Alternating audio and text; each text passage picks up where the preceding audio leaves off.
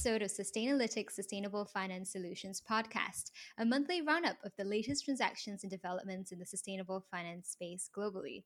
In each episode, we take you through some of the latest news that caught our eye, noteworthy transactions that has hit the market, and cap off with discussing regulatory updates.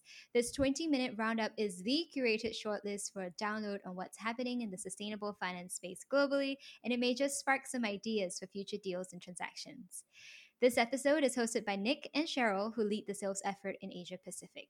But first, let's look at some news. So, Nick, what are some of the headline numbers coming through for July?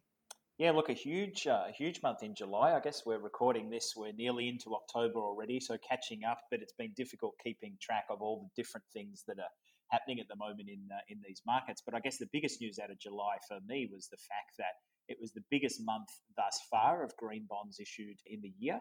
Close to 20 billion. So a healthy new 25 new issuers coming to market and joining the market in July 2020, and still a lot of repeat issuers as well. And it seems as if there's a lot of ongoing market potential, momentum from the EU talking more and more about issuing green bonds. We've seen Germany and other sovereigns come out, further diversification across the corporate space. Even Moody's has increased their social and sustainability bond forecast up another 50 billion. So we'll see how that all pans out for the end of the year. But I think momentum is good, and that's what I really took away as a key point from July. The other thing, just to pick up on the green stimulus point again, I read an excellent report, and I would thoroughly recommend this to our listeners from our friends at ING, talking about Asia's lamentable green COVID response. It's a bit more nuanced than that, so definitely take a look. We'll put the link in the show notes. But really it talks about COVID giving governments a once-in-a-lifetime opportunity to really relook at some of their environmental benefits that they can get from having to make stimulus packages and spend money and cash, so to speak. But how can you do that in a green way? And there's growing evidence of the multiplier effects of doing that in a green way and a sustainable way to further have a positive impact on economies. So the ING report talks a lot about that, different countries, rating and ranking them, and about the multiplier effect for green being higher. So that one is definitely worth checking out, and it's something that picks up on some issues, green stimulus and why, that we've talked a lot about this year thus far. And what about yourself, Cheryl? Anything jump out in your reading over the month? Yes, apart from social and sustainability issuances really picking up, as you have pointed out, forecasts have also, increased, and flows into sustainable funds continue to grow as well. So a very encouraging sign. On the investor side, an article from Morningstar reports that sustainable fund flows hit a record in Q2, and this more than doubled, heightened by interest in ESG issues and new fund launches. So case in point, HSBC launched their first low carbon fund in Taiwan.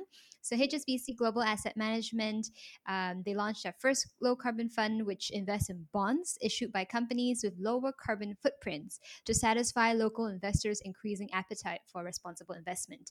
How they calculate carbon footprint of a company is they take the carbon intensity and they divide it by the company's carbon emissions by their revenue. And to steal a line from an article in The Asset, though COVID-19 will eventually fade away, the lessons and experiences from the pandemic are sure to have a lasting impact and are poised to reshape the way companies and investors examine the viability of businesses against pressing global issues. Did you see anything similar like that as well? Well, I must keep up more with some of those developments, Cheryl, and good to see those funds continuing to attract a lot of flows. Yeah, I guess a little bit of a different tack to that. Just wanted to highlight something to our listeners that stood out to me over the month, which was an article in the Harvard Business Review from actually Sustainalytics head of research. So something that we grapple with on a day-to-day basis is to explain what we do and how we do it.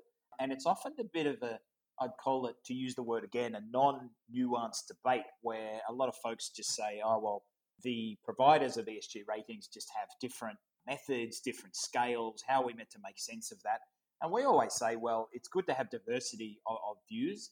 And it is often the case that the people making those criticisms may not actually dig into the details of what MSCI may be measuring, what Sustainalytics is measuring, and what we're really trying to achieve in that. So I really like this article that Simon McMahon put together, again, our head of research, and just to kind of paraphrase a few comments, which I think are useful points in terms of the context to a lot of the issues that we're talking about, and a lot of bankers that we speak to when they're thinking, how do I use a ESG risk rating from Sustainalytics? Do I attach it to a bond? Do I attach it to a loan? Do we support a company to use it for their communications type of activity? So just a couple of things that I really wanted to note from that is that, look, at the end of the day, ratings is a challenging job and challenging work. There's no real uniform requirements, as we know, around disclosure, globally, even though the EU is the most advanced in doing that. So versus a financial report, the inputs as such that we're dealing with are fundamentally less structured, less complete, and or of lower quality in sometimes versus the financial sort of picture of a company, and much more nuanced, again, to use that word. So the lack of consistent rules and metrics that are used, just makes our job a bit harder. So I think that's always good to just put that context around what we do from a ratings perspective. The other thing is, sometimes business leaders complain about survey fatigue and lots of companies coming out and wanting to get information on ESG. And that's certainly not our approach. We don't actually take a surveying approach, but we understand how companies can get sort of fatigued by that. But overall, look, we really welcome the ongoing interest in what we do from a ratings perspective. Bring on the scrutiny. That'll drive further innovation across the whole industry. And really what we're doing is seeking to make our ratings more and more relevant, and they're becoming more and more high profile than ever. So if you didn't catch the last podcast, the comprehensive ratings we do have, there's about 4,000 of those is actually in the public domain, and that's creating more and more interest about these topics. So do check out, we'll put it in the show notes, and check that out for our listeners in terms of a really interesting perspective from an inside view as to what we're trying to achieve and some of the challenges of putting those ratings together. And then, Cheryl, on the supply chain side, I think you noticed a few interesting developments in that space. That's right. So apart from what you mentioned about ESG risk ratings, incorporating that into your financing or your investment decisions, another trend that we see is on the topic of incorporating ESG risk ratings into your supply chain. So there's been a really comprehensive article from S&P talking about supply trade finance programs. So companies like Nike, Airbus, and Ørsted are now asking their suppliers to disclose data related to climate change, deforestation, and water security issues in their supplier engagement strategies. And they are working with their bankers to offer a supply chain finance program. So supply chain finance typically involves incorporating ESG criteria into the funding conditions. So essentially, suppliers are rewarded if they perform well against certain ESG goals, such as through better lending rates, a carrot, if you may think of it, to incentivize them to do better. The opportunity for this, as predicted by S&P, is remarkable, with sustainable supply chain finance expected to reach about 660 billion, representing over 6 billion of opportunity in revenue for financial service providers. Levi's, for example, they were one of the first companies to introduce sustainable supply chain finance program back in 2014. But because the number of corporate buyers that followed publicly was quite small, it may not have really caught your attention. But in more recent years, we have seen supply chain finance programs with Walmart as well as Puma. And maybe, as mentioned in earlier episodes, Sustainalytics, we ourselves have also made significant investments into thinking about how we can serve the supply chain world. And we will look to share a little bit more about this in upcoming episodes. Any other interesting news to mention, Nick? Yeah, absolutely. So there's a couple of other reports, lots of reports over the month, so lots of reading.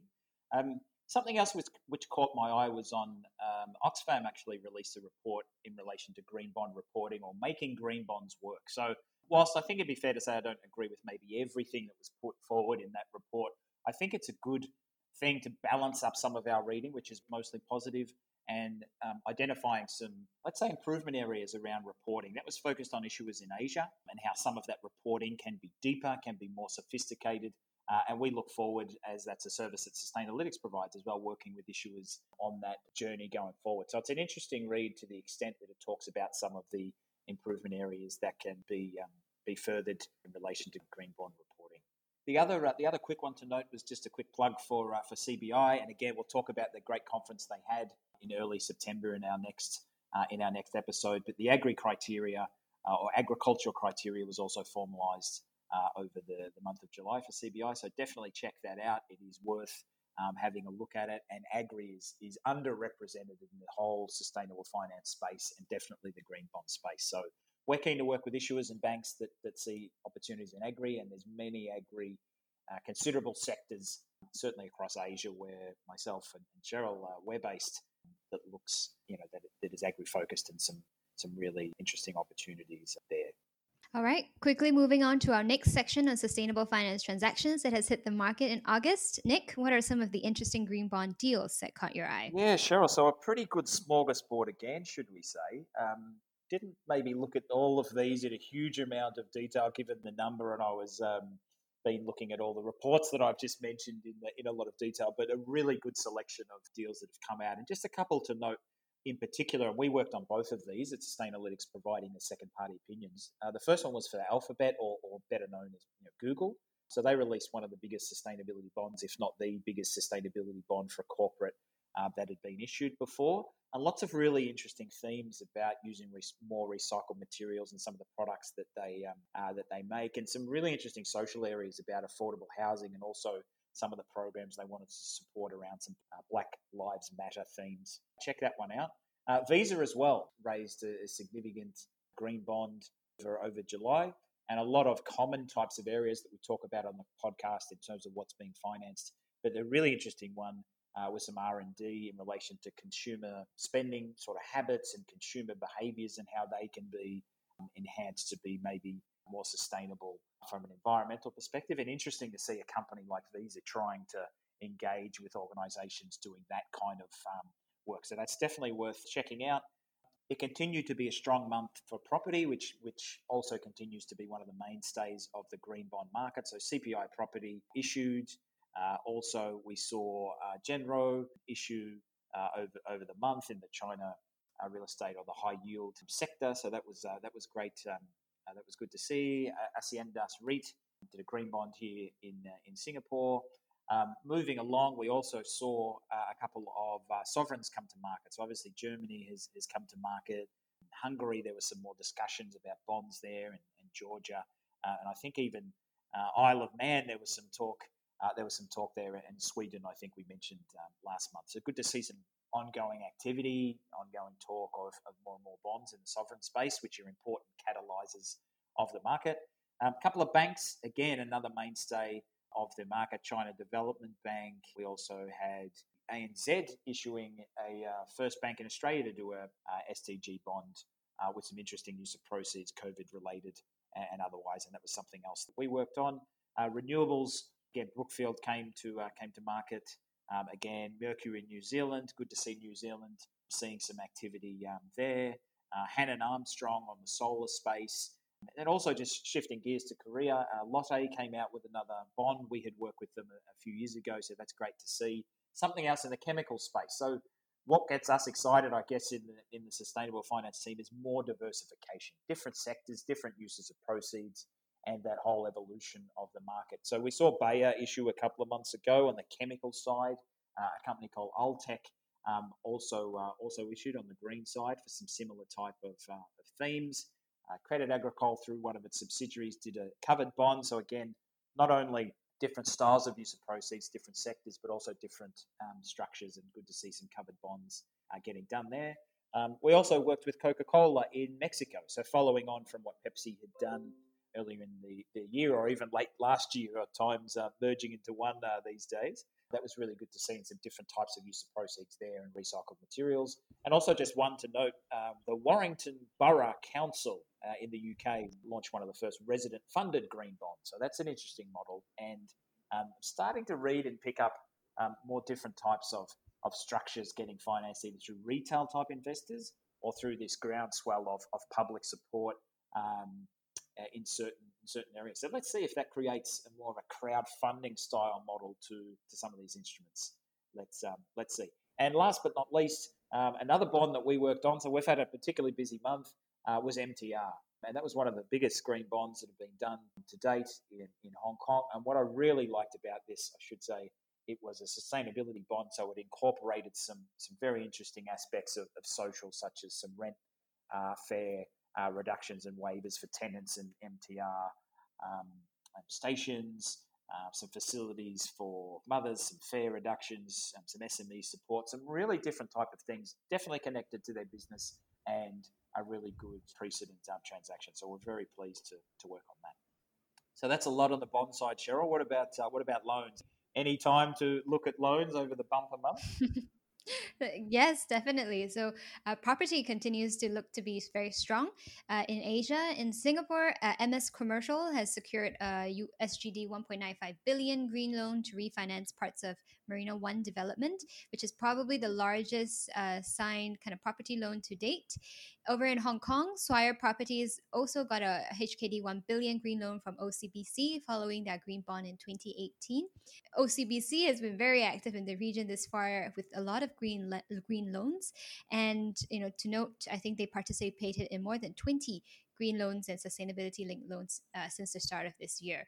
The bank also made their first green loan in South Korea in the property sector, having a 1.15 billion won facility to M&G Real Estate, which will be used to refinance their investments in Northgate, which is a green office building in Seoul's central business district. Renewables, this is something that we worked on, particularly in our region for Morawara, which is a renewable energy wind farm project that was sold to private equity firm Partners Group, which actually owned the 220 megawatt first stage facility in Western Victoria as well. Also, following on the trend for renewables, DBS also finances the solar project for Sembcorp for a 60 megawatt floating solar project in Singapore. So, DBS provided over 40 million Singapore dollars to build one of the world's largest floating solar photovoltaic projects in Tengah Reservoir in Singapore. This project is likely to be completed in 2021 and is expected to produce sufficient energy to power 16,000 four-room flats in Singapore, and bringing about an estimated 32 kilotons of carbon dioxide emissions reduction annually. Over in Europe, in Spain particularly, Telenex Group says they will finance two solar power plants via Euro 250 million credit insured project bond. This is the seventh solar power plant investment by Telenex, so good to see renewables continue to grow and drive the markets. And last but not least, we have US-based company Motive, which manufactures chassis to convert trucks to electric vehicles. So more action on the transport side, very good to see, particularly in the US, where almost every adult has a car. That's about it for green in the month of August. I think I'll move on now to social bonds and loans.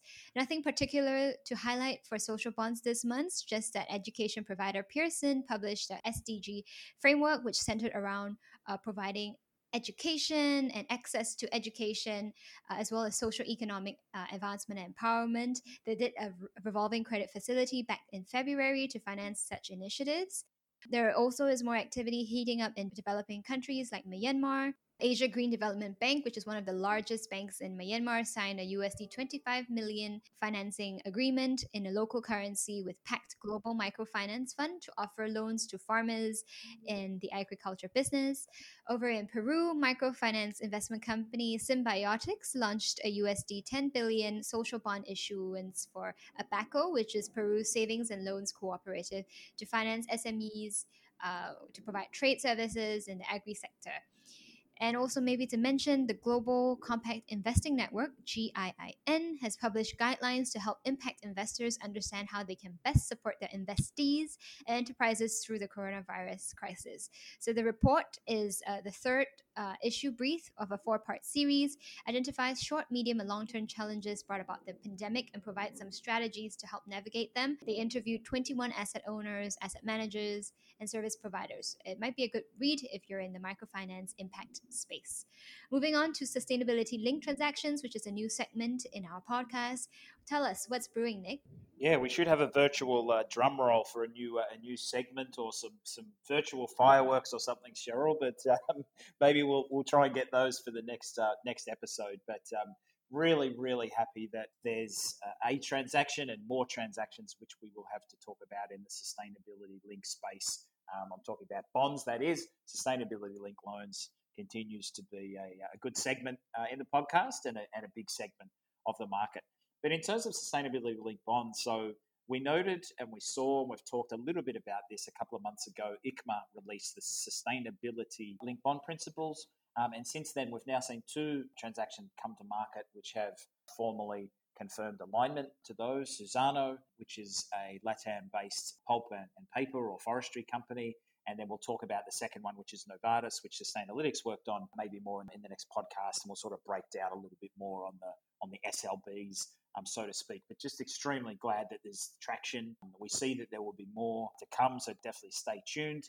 And a couple of points from the Suzano one was all about emissions reduction per tonne of production, and a 25 basis point step up, not a step down, just a step up, so a little bit similar to the Enel structure that was done last year. The other one, just to briefly mention, was BNP launched a pretty innovative bond in Australia, which was climate linked to an index of companies, and I guess the coupon will adjust to that over time. We also saw a brief article about a Japanese property company, not sure which one, but talk of some Japan property companies or companies in that sector looking to do sustainability-linked bonds as well. So definitely watch that space. I know I say that a lot, but really watch this space for sustainability-linked bonds, and I think over time that will be a bigger feature of what we're going through in the podcast. In terms of sustainability-linked loans, just a couple of things to mention. So renewables or power, a firm called Naturgy did $1 billion sustainability-linked loan in Spain. Essen in Germany. Quite often it's difficult to work out what the KPIs were for these, either KPIs bespoke or otherwise. The next one is Turner in terms of a linked to the Sustainable Development Goals and things like that. And I think some different aspects of its own ESG rating there. Paper, we talked about Suzano on the linked bond side. A company called Empresas or CMPC. I'm sure I'm saying that wrong, so apologies to our Spanish listeners and speakers there. A paper firm, although you can't see any specifics on the KPI from the announcement that I saw. And quite an interesting one, Trill Impact released it was the first Nordic sustainability-linked leveraged buyout loan. So that's definitely a mouthful to say. So it looks as if what we're seeing in terms of the broadening and diversification of, say, labelled green is also starting to happen on the sustainability link side. So again, sustainability link, lots of different elements of flexibility, and even using it in a structured transaction such as a buyout scenario, that's definitely noteworthy over the month. The last one for sustainability link loans was Siemens Energy signed a $3 billion revolver, I think, based in Germany, linked to lost time injury frequency and greenhouse gas emission reductions there. So that's definitely a mouthful over the month. Cheryl, what about transition? For transition, just one deal to mention this month. Steel production company Nucor Corp has secured $162.8 million in green bonds to finance some of the work for their $1.3 billion plate steel plant in Brandenburg, Kentucky. Given that the nature is steel and is more energy intensive and one of the largest GHG contributing industries, we think this may be more suited for the transition label instead. In other transition-related news, hydrogen again is really poised to be the energy of the future with a new report from Australia's National Science Agency, CSIRO. And the technical input and funding from Boeing shows that clean hydrogen could be introduced to commercial aviation within 5 years, which is an incredible opportunity to reduce emissions significantly. Also, to add, Airbus has revealed about 2 days ago their zero emissions aircraft carrier concept, which is also powered by hydrogen. So for the last segment on transactions, any weird and wonderful label instruments or projects that emerged last month, Nick? Yeah, just a few things to complete the whole smorgasbord, I guess we've been running through here. Cheryl, I did note that JP Morgan actually came out with a list of 100 EU taxonomy eligible firms, so to speak. So I think that starts to plant the seed more for company-wide assessments to participate in aspects of these markets. We saw K2 a couple of months ago come out with an opinion related to it having green equity. So I think the company-wide and sort of equity space, I think, is poised to see a raft of different style of products come out. FX forwards for green-related instruments we've talked about before. A couple of project finance-specific deals which we've talked about before, so maybe not necessarily anything totally new there. We also noted over the month that Deutsche Bank came out with an eligibility framework in terms of what's eligible for green and or social, to plug some different types of banking products in that, whether that's deposits and other things, and that's something that Sustainalytics works on with different banks over time. So that's a couple of things to note. I also thought it interesting, there was a company called Plenty in Australia which seemed to be an aggregator of green loans, or a platform to assess where you can get green loans from, maybe more from a retail perspective. So again, another interesting element of distribution happening in the market. And also just to note that HSBC also launched some green deposits in India. So really good to see maybe similar types of products we've talked about before, but different markets. So that's great to see. On the regulatory side, I don't think I'll really go through anything this month, Cheryl, given the amount of things we've talked about already. But look, we'll update next month. Lots of ongoing things in relation to EU and otherwise, countries really revving up their sustainable finance efforts across Asia. So look, a huge month, and I think the month and the length of the podcast will evidence that in further episodes to come. Thanks, Nick. All right, folks, that's about all the time we have for this episode. Links to articles and reports mentioned in this episode can be found on our website. Do also follow us on LinkedIn and Twitter at Sustainalytics and send any questions or feedback our way. Thanks again for tuning in. Till next time.